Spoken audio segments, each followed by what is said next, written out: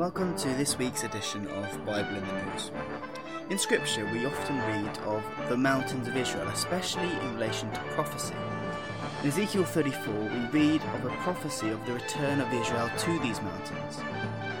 We read, "And I will bring them," that's Israel, "out from the people, and will gather them from the countries, and will bring them to their own land, and feed them upon the mountains of Israel, by the rivers, and in all the inhabited places of the country."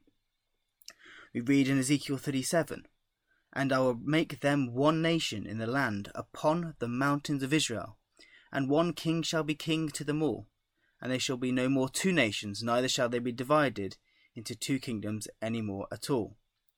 And we then read again of the destruction of Gog in this area in Ezekiel 39. "Thou," that's Gog, "shalt fall upon the mountains of Israel, thou and all thy bands, and to the people that is with thee, and I will give thee unto the ravenous birds of every sort, and to the beasts of the field to be devoured." And it's these passages that influenced John Thomas to write in Ezekiel that there will have been a considerable gathering of Israelites upon the mountains of Israel before the invasion of the country by Gog and his capture of Jerusalem. And so the question that we have is, what is this area? What is the area of the mountains of Israel? Where is this area? Well, we first read of the mountains of Israel in Joshua chapter 11, verse 21, and this is when Joshua is taking the land of Canaan for the Israelites. We read, "And at that time came Joshua and cut off the Anakims from the mountains, from Hebron and from Debir, from Anab and from all the mountains of Judah, and from all the mountains of Israel. Joshua destroyed them utterly with their cities."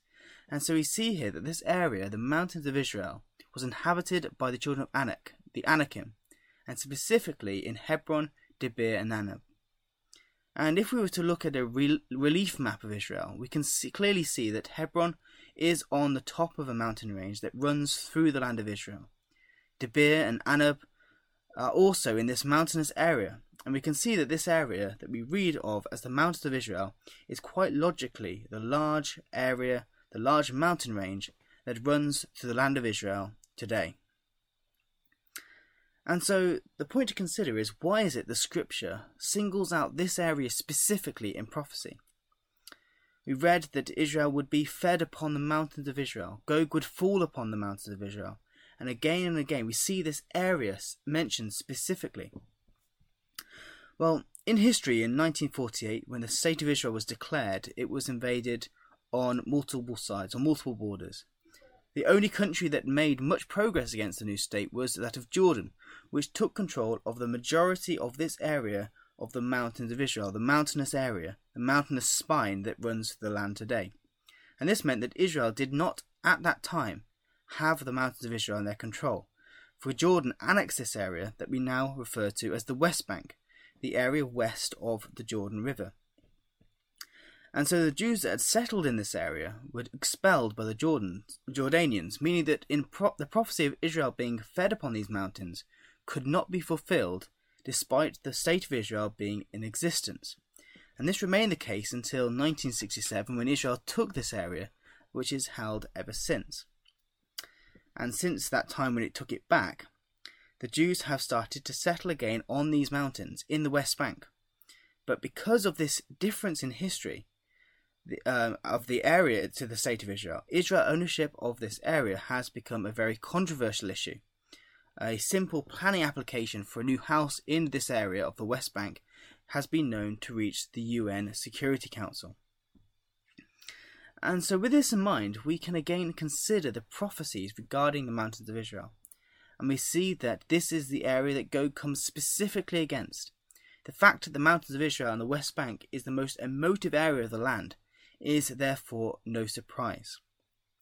We read in Zechariah chapter 12 that Jerusalem, which is of course part of the mountains of Israel, would become a cup of trembling unto all people round about, and also a burdensome stone, that all people would be gathered against. And so it is today that we see Jerusalem and the rest of the West Bank exactly this, a major political issue, that although all nations look to solve it, they are unable to do so. And we are told that all nations will gather against it, which links to what we read about Gog coming against the mountains of Israel in Ezekiel 38. And so do we today see this considerable gathering of Israelites upon the mountains of Israel? What we certainly do see is an ever-growing number of Israelites on these mountains.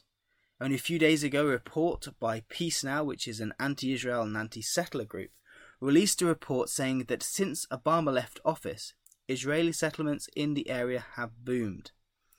The report said that Trump's friendly attitude to Israeli settlement growth has led to a huge increase in already rapid settlement growth.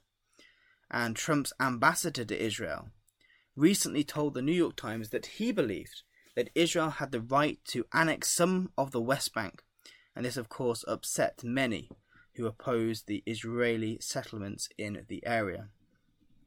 And so yes, we do at least see the start of this gathering on the mountains of Israel, preparing for the time when the northern army, the army of Gog, invades the land and comes against the mountains of Israel specifically. And we know that it will be after this time that Jerusalem will be exalted to be on the top of the mountains, and all nations will flow unto it to worship in the Holy Temple. And that is of course the time we hope and pray for. So join us again next week for another edition of Bible in the News.